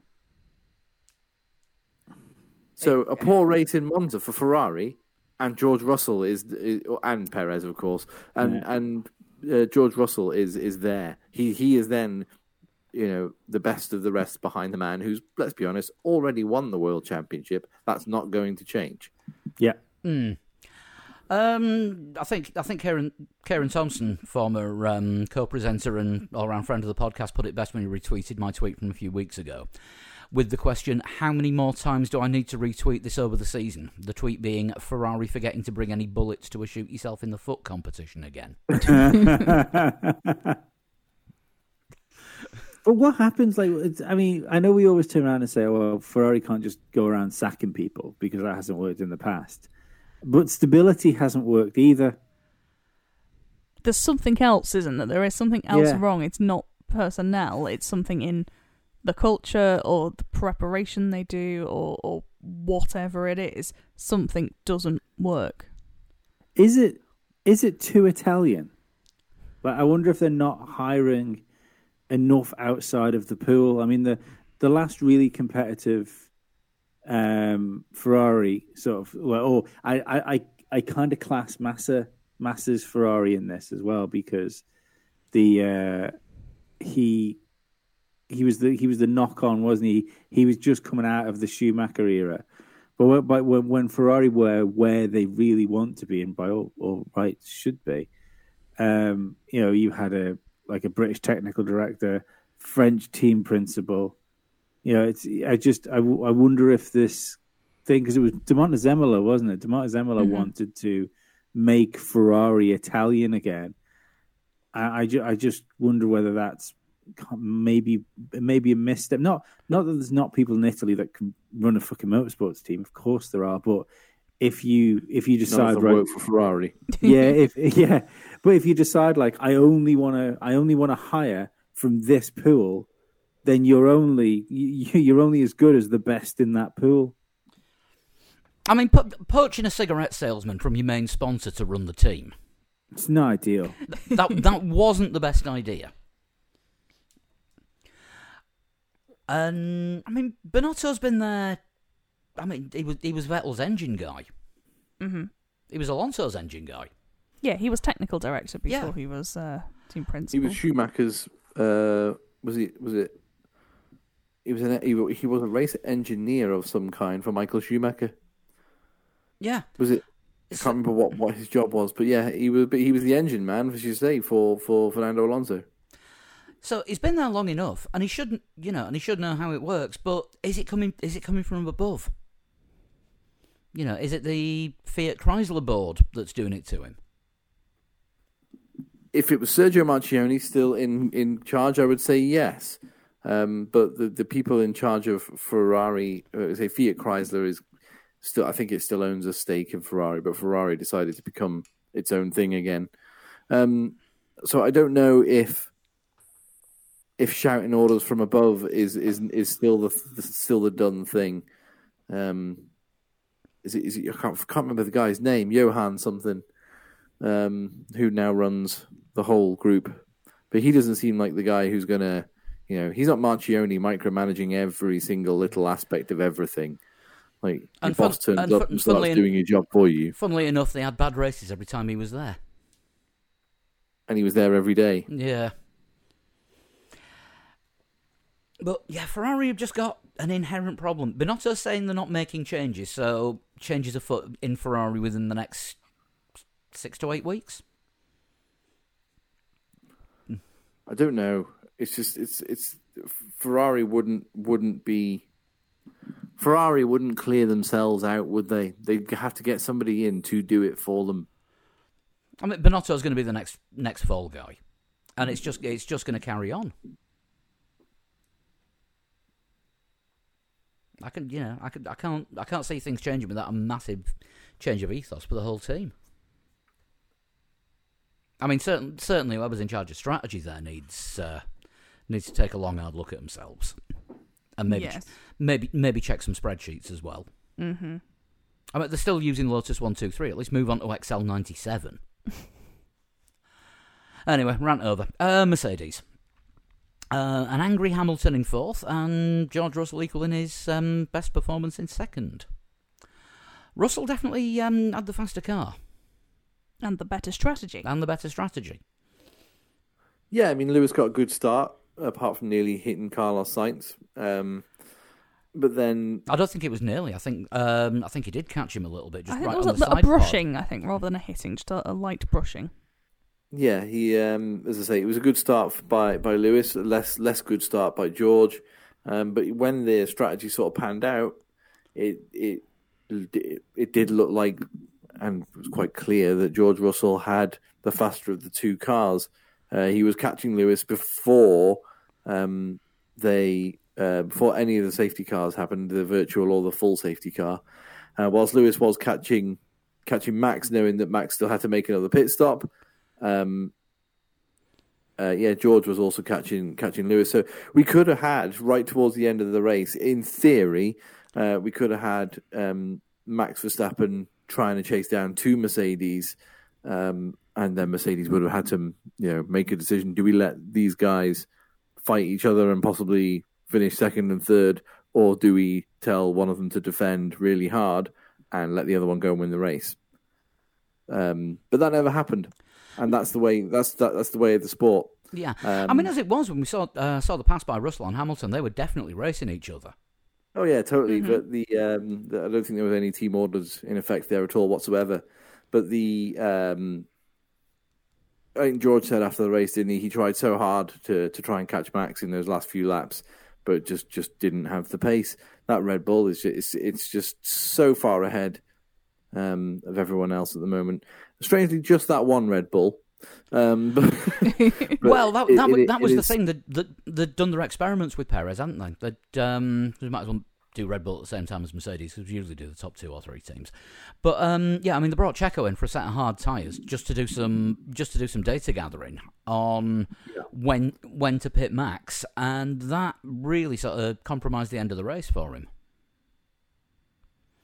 Yeah, because it was before the safety cars. Because Max said when he came in for his next stop, he didn't want to go on to mediums. He'd been on a set of mediums, but he apparently didn't like them. But the medium was the unfavoured tyre of the weekend, and it was too early for soft. So I think they stuck Checo on the hard tyre just to see what the drop off would be, what the lack of speed in comparison would be to the softer tyres, and that's what really did for him. That's why he was in 5th. That was the best that he could have got with the strategy that they'd planned for him. That was a designed 5th place. I don't think it was designed until after the start, probably. Oh no! It was strategy on the fly, because that was the way that the race was panning out. And Red Bull are in a position where, they can sacrifice a few constructors' points, and it's not going to matter if Checo doesn't get on the podium. We're still going to win everything this year. That's the way I see it, anyway. Yeah. Yes, it's hard to see any other outcome, isn't it, other than Red Bull winning both championships by a considerable margin. Did we work out yesterday that it's mathematically possible in Singapore, but it's more likely to happen in Japan that Verstappen will be? I think a lot of things have to go wrong for others in Singapore. Yeah, but Italy. It's not and Italy. Yeah, it's not beyond the realms of possibility. Let's be honest. The way Ferrari are going, Italy and Singapore. I think basically everybody else has to not score, and. Yeah, he needs like a Verstappen, Magnussen, Latifi podium or something like that, and he'll be fine. Well, Monza, who knows? It could happen. We've seen weirder things. A Lance Stroll podium. It's going to be bloody Baku, interesting. yeah. It's going to be bloody interesting watching Ferrari go to Italy with the pressure that's on them in that there. What, Ferrari? Yeah. Oh God, yeah. The Tifosi will let them get away with anything until 30 seconds after the checkered flag, and then we riot. Then they will be calling for blood. Well, there's already going to be some sort of rioting going on anyway, isn't there? Because a load of people that bought tickets for the race can't go. Yes, was it a grandstand that they thought was going to be refurbished has not been refurbished in time, or presumably being built by Ferrari. It's just, I mean, if it is, if Ferrari are anything to do with I that, joke. I don't actually think that's a serious thing. Wouldn't it be amazing if it was like the Ferrari fan stand? What, they'd only put the seat backs on, they didn't actually do the city bit. They've not screwed the seats in properly. Yeah, they didn't put chairs, they put tables. It's just like a grandstand full of tables. Oh, Ferrari, you provide us with such quality material. Never change. Constantly. It could be good racing material, that's the thing, but it just isn't. I was going to say never change, except the left rear. Well, they can't keep blaming drivers. You know, Ferrari have had like, basically cracking lineups now for years. You know, even Vettel before they destroyed him. You know, they got good Vettel. Let's be honest, they still got good Vettel. Yeah, they Vettel broke him. won championships with Ferrari. Yeah. Just didn't. I'm trying to remember the last time Ferrari had a permanent, not stand-in driver who was. Why the hell's he there? It's also a driver who wasn't a stand-in. Yeah, because I mean, Luca Badoa doesn't really count, and Fisichella didn't get the results when he stood in for Massa. No, It's got to be Nicola Larini, surely, in 1994. But after that, it was a Lacey Berger, and then they went to Benetton when they did the swap, didn't they? And Schumacher and all of Schumacher's team basically went to Ferrari with Eddie Irvine.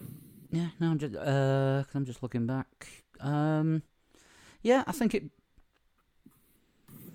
Larini was only a stand-in.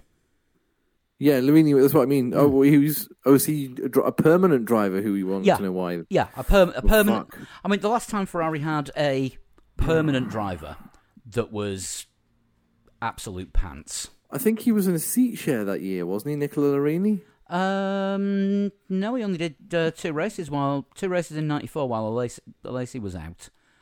And one of them Ivan Capelli, 1992. Yeah, he was a full-time driver. Who was that bad? He got replaced by Nicola Larini, who could only manage 11th and 12th in the last two races of the season. Well, to be fair, 1992 was probably the worst Ferrari of all time.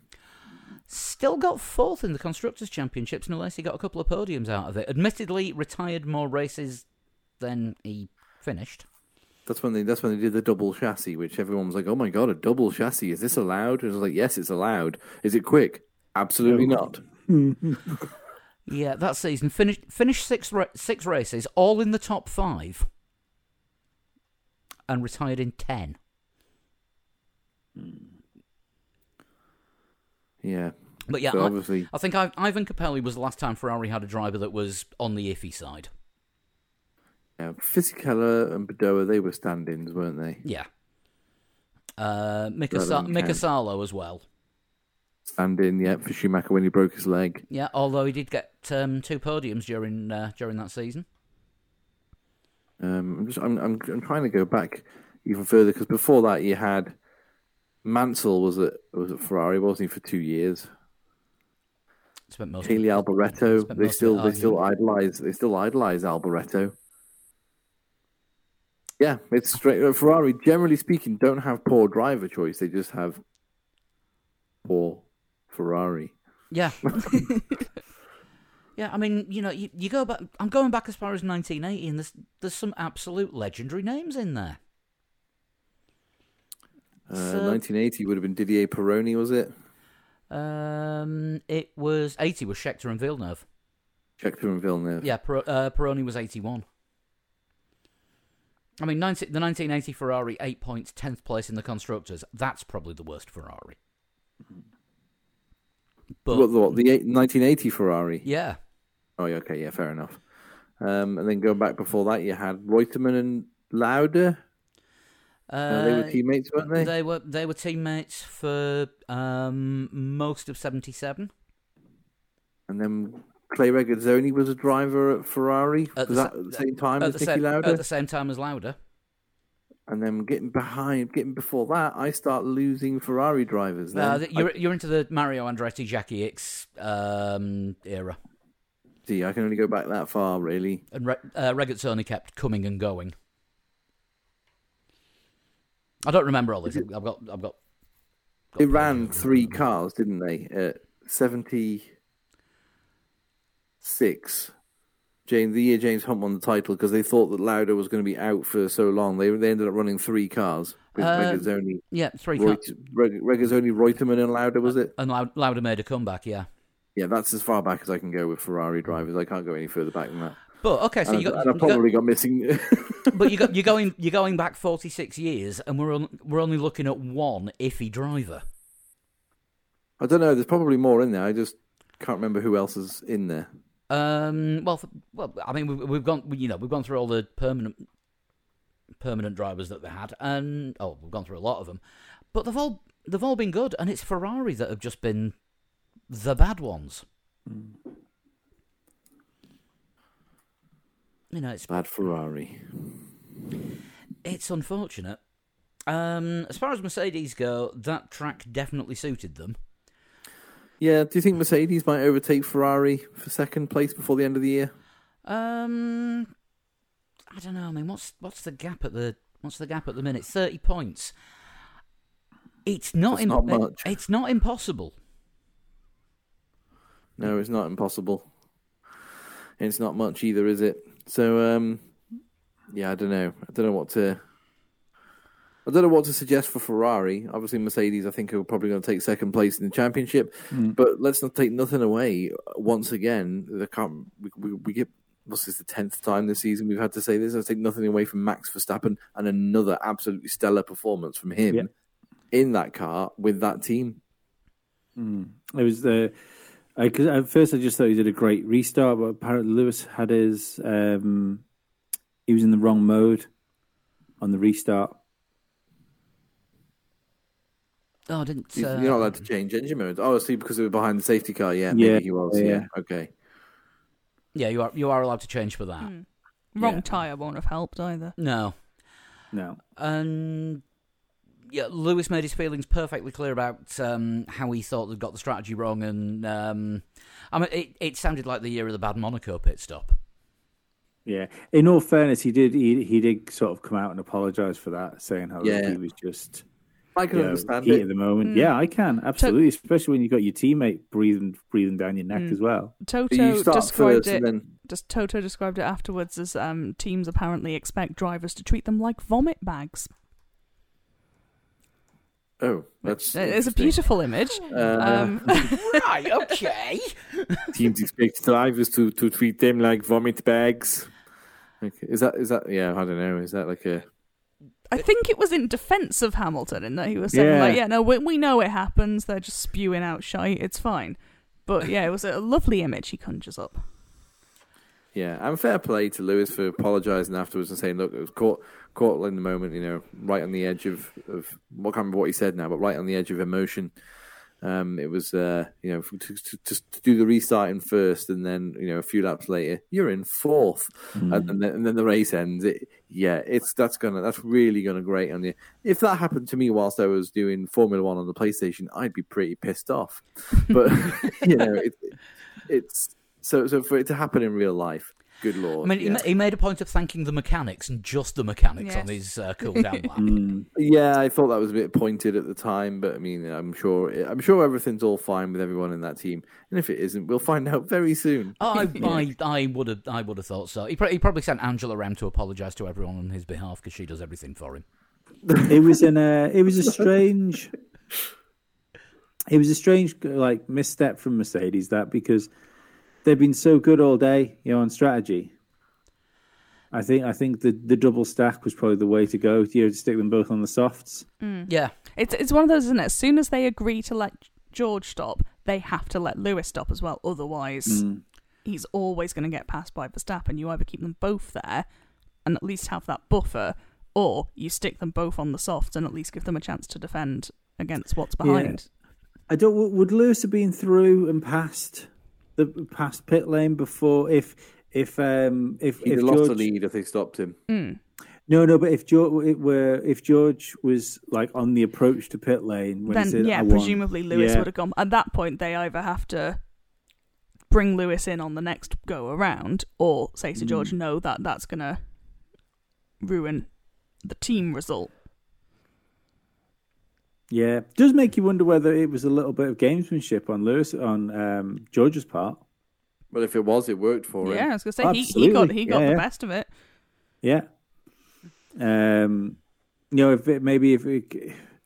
It's just fucking thoughts now. But if you've got a driver that's been put on the mediums and he's thought to himself at the time, thinking this is not the bad way, and on his way round, he's thought, right, I'm getting these off and I'm getting softs on whether they like it or not. Yeah, and that's why it was such a late call, from saying I'm coming in, I want soft tires, and at that point it's just like panic, just don't do it. He's coming in.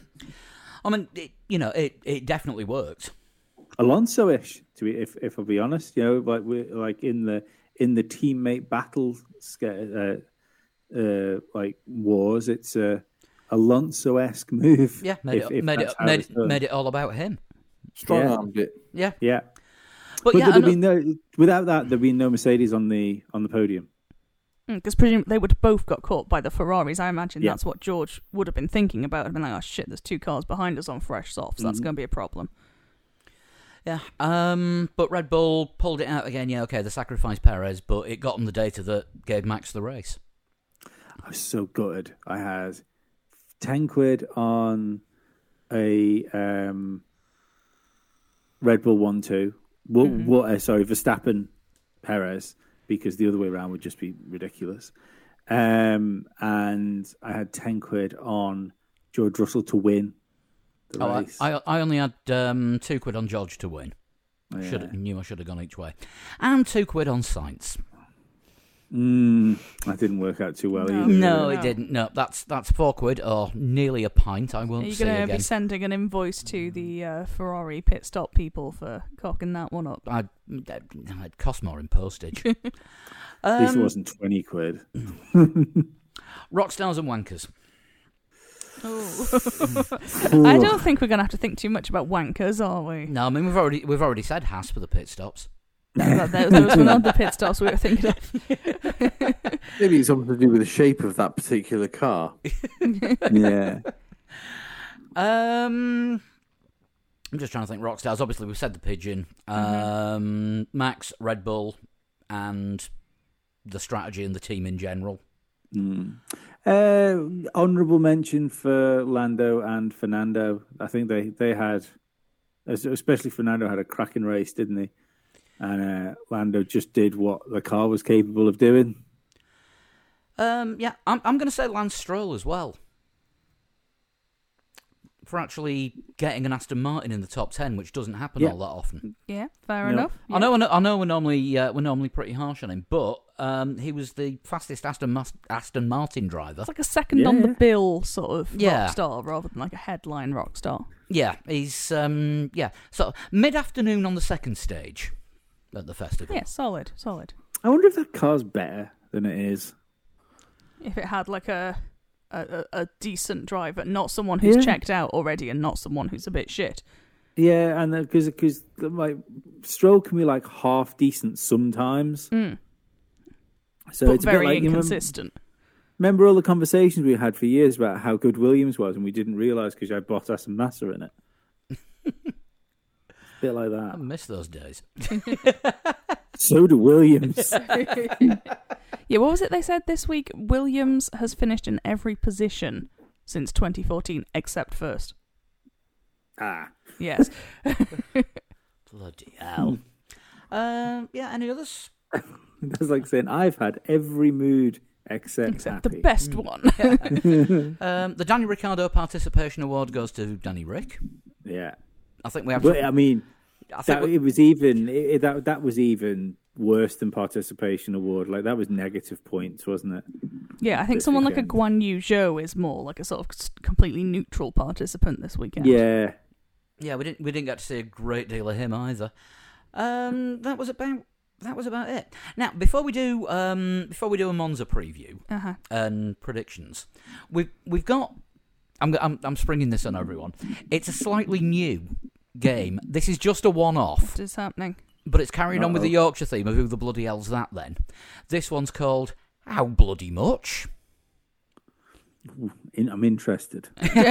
Right, I thought you might be. So, intrigued. I can't. Is this a quick quiz? Because I've got to be honest, I'd forgotten we were doing a Monza preview, and I do need a wee. It'll be quick. Okay. It's only a quick thing. So I can't say who sent this in on air, but he knows who he is, and I'll tell the rest of you later. But the scenario is, you're hosting an event, and you want an after-dinner speaker. And because you're a Formula One fan, you want to get a Formula One related after-dinner speaker. Okay. So you want to get some quotes for how much it'll cost for usual after-dinner speaking. I see. Is this going to be like a higher or lower situation? Yeah. So your baseline is well better than Total Shunt. No, I'm gripped. I must admit, I'm here. Your baseline for this, yes, is friend of the podcast Jenny Gow, who charges £3,000. Okay. For an after-dinner speech, reasonable price. Yeah, I think so. Okay. Now, if Jenny Gow charges £3,000, put your heads together. And how much do the following charge? Oh, God. So your first one is the original Stig, Perry McCarthy. Perry McCarthy, now he did drive Formula One for a very short time, didn't he? About 150 yards, apparently. That is quite short. See, I'd like to think he'd be lower than like professional journalist Jenny Gow. I think someone so, who made it, Stig. Who made it to F1 will have more ego than Jenny Gow, despite the fact she might be, in the present time, a lot more relevant. Yeah. I think he might be a $7,000 booking. I was going to say 8. Ooh. I was going to say 10. Ooh. You can book Perry McCarthy for 3. Really? Oh, same as a Jenny Gow. Same as Jenny Gow. Wow. All right. So I could have 3 Perry McCarthys and some change from what I thought he might cost. What a down-to-earth guy, working class hero, love him. Okay, Crofty. Oh. $10,000. I reckon he rates himself. Yeah, I reckon he's about $10,000. Yeah. I'm going to say about 8, based on the last one. Okay, between 3 and 5. Wow. Oh, okay. These people work for peanuts. Modest. Yeah. Right. Why haven't we had more guests? Because we don't pay $3,000 a guest. Don't start that rumour that we pay people $3,000 to turn up. Patrons do your thing. Then they'll turn up. Well, you assumed. All right then. Jensen. Ooh. Oh, $100,000 and a drive. He should be charging more than $3,000. I'm gonna go. Well, I'm gonna go 10 because if like we thought Crofty was a 10. Yeah. Crofty's not a 10. An ex-Formula One world champion. Yeah, that's what I'm thinking. It's got to be 10 or above, hasn't it? I think you're looking minimum 5 figures here. Yeah. 10 to 12. Oh. Yeah. Okay. That's solid. Reasonable. Mark Webber. Made his mark. Wait. I think he'd be the same, you know. Yeah. And I'll tell you why I think that he'll be the same is because Jensen, him, were in that sort of little group of drivers, weren't they, which were all mates. Mm-hmm. I bet they've got the same agent. Or the ones that would go cycling and that lot. But there is a world championship in it for Jensen. There is. So. I think Webber's quite a character, though, isn't he? I imagine he is a very entertaining after-dinner speaker. Yeah, I'm going to say $16,000. Oh, hello. Wow. I was thinking maybe more like 12. I think 10. I think the extra $2,000 that Jensen can charge is the world championship. Okay. And Webber will be a flat 10. All right, Flood, you were the closest. It's actually 15. Wow. Holy fuck. Jensen's underselling himself, isn't he? Yeah, absolutely. Nice guy, see. And finally, James Allen. Oh. Oh no. £560 million. I can't 10 imagine pence. he brings the charisma to a speech. I'm not feeling it. I'm going to go... I don't know. Do you know what the thing is, though? You know the people that go to that hire James Allen to give an Nerds. after-dinner speech Yeah. are going to be just as twatty as him. Yeah, they're going to love it. They are. It's just going to be a load of people that are like upper middle management jobs. I mean, the only time I've come across James Allen, he was elbowing me out of the way at the Mercedes launch to get to the espresso bar before me.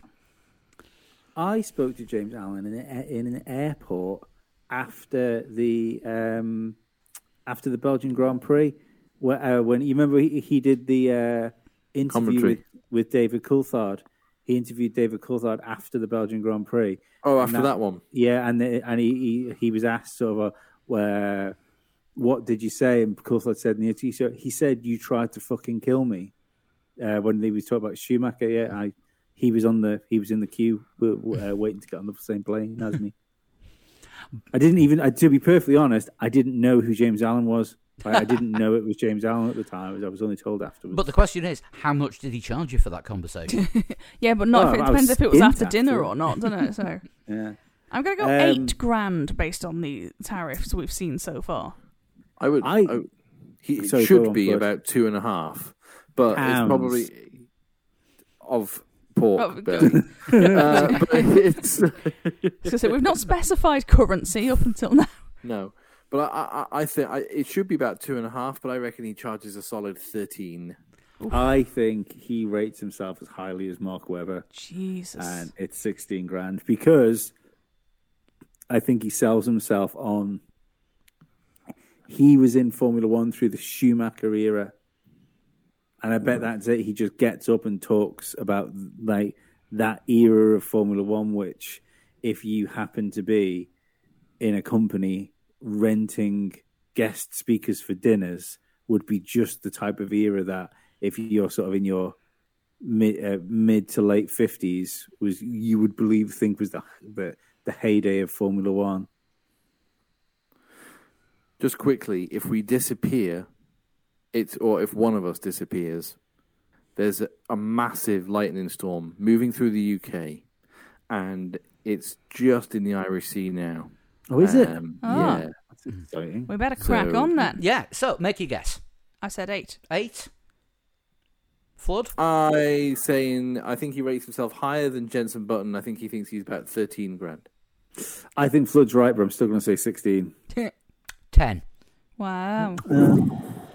So there you go. That is how much it would cost you to get an F1 after dinner speaker. Can we just sit for a split second? Like we've all done it. We've all spent too much money on a night out and woke up the next day going, or bought something, and then before you can actually, when you come to your senses and you try and cancel it on Amazon, it's already been shipped. Imagine the buyer's remorse you've got when you've just spent 10 grand on James Allen. That'd be like getting drunk and buying 6 VR headsets. It was 8. But, and they called you the next day, to be fair. No, I called them immediately. Oh, did you? Yeah. I rang that. I was looked at as a fucking accident. I would just like one of the £800 fucking VR headsets. Thank you very much, please. So we have Monza this weekend. It's fast. We all know it. It's straight. Couple of 3 chicanes, couple of curves, and put your foot usually down. A bit boring. This season means that it's full on Red Bull territory, doesn't it? Because that straight line speed of that car is just insane. Yeah, it's going to be what you call it? Belgium all over again for the Red Bulls. Where they just disappear. Mm. Yeah.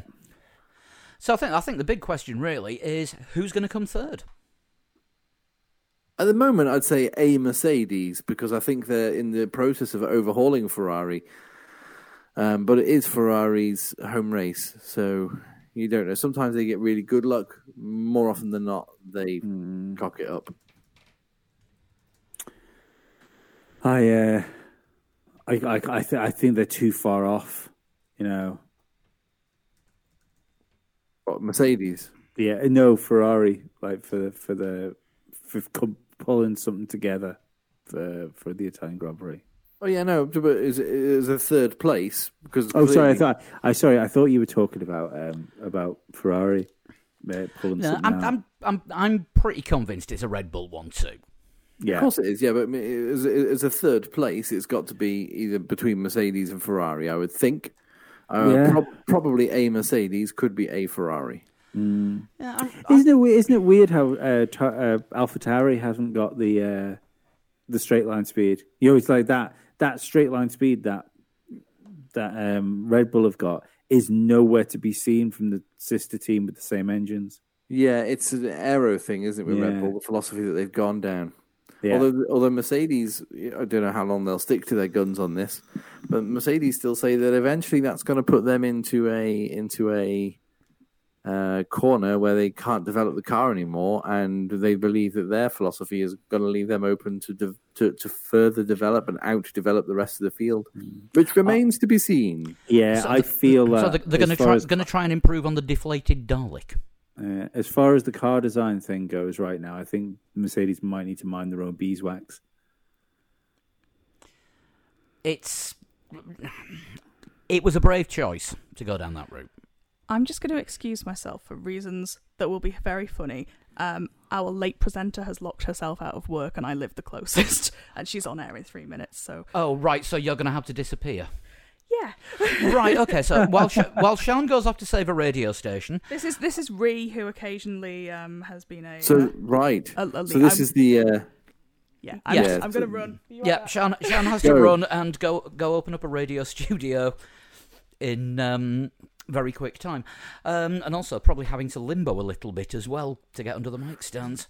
To be fair, Rianne's got she's got the news at 10. Surely somebody will do the news, and then she's got until after that.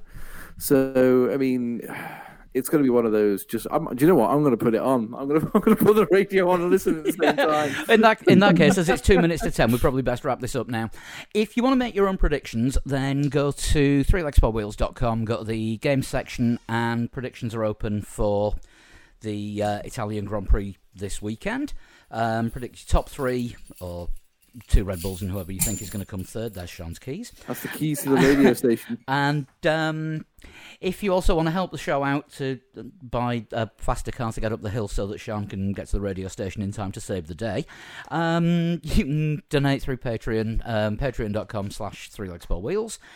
Get us on all the socials, Twitter, Facebook, and Instagram at 3legs4wheels, and email 3legs4wheels@gmail.com.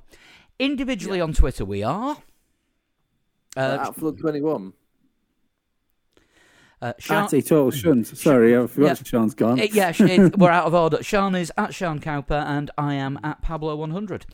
All being well, with the wind in the right direction, we will be back next week. We'll have the Italian Grand Prix to talk about, and not a race to preview because we got a week off. We're at the end of a triple header.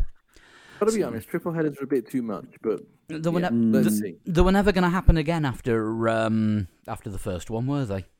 No, I enjoy it after the summer break, but I think it kind of makes the summer break a bit silly because it's like, we'll give everybody a rest, right? What are we doing straight after the summer break? Right, we're going to race for 3 weeks straight. Yeah, you get as long on as you had off. Yeah. It don't really make it much of a break because you're then just as knackered as you were before the break started. Anyway, we'll see how things go in Monza this weekend, and we'll see you soon. We're all gonna go. Yes. We're all gonna go listen to Manx Radio now. Yes. Or lack of it. Save the day. Yeah. See you later. Bye-bye. Bye bye.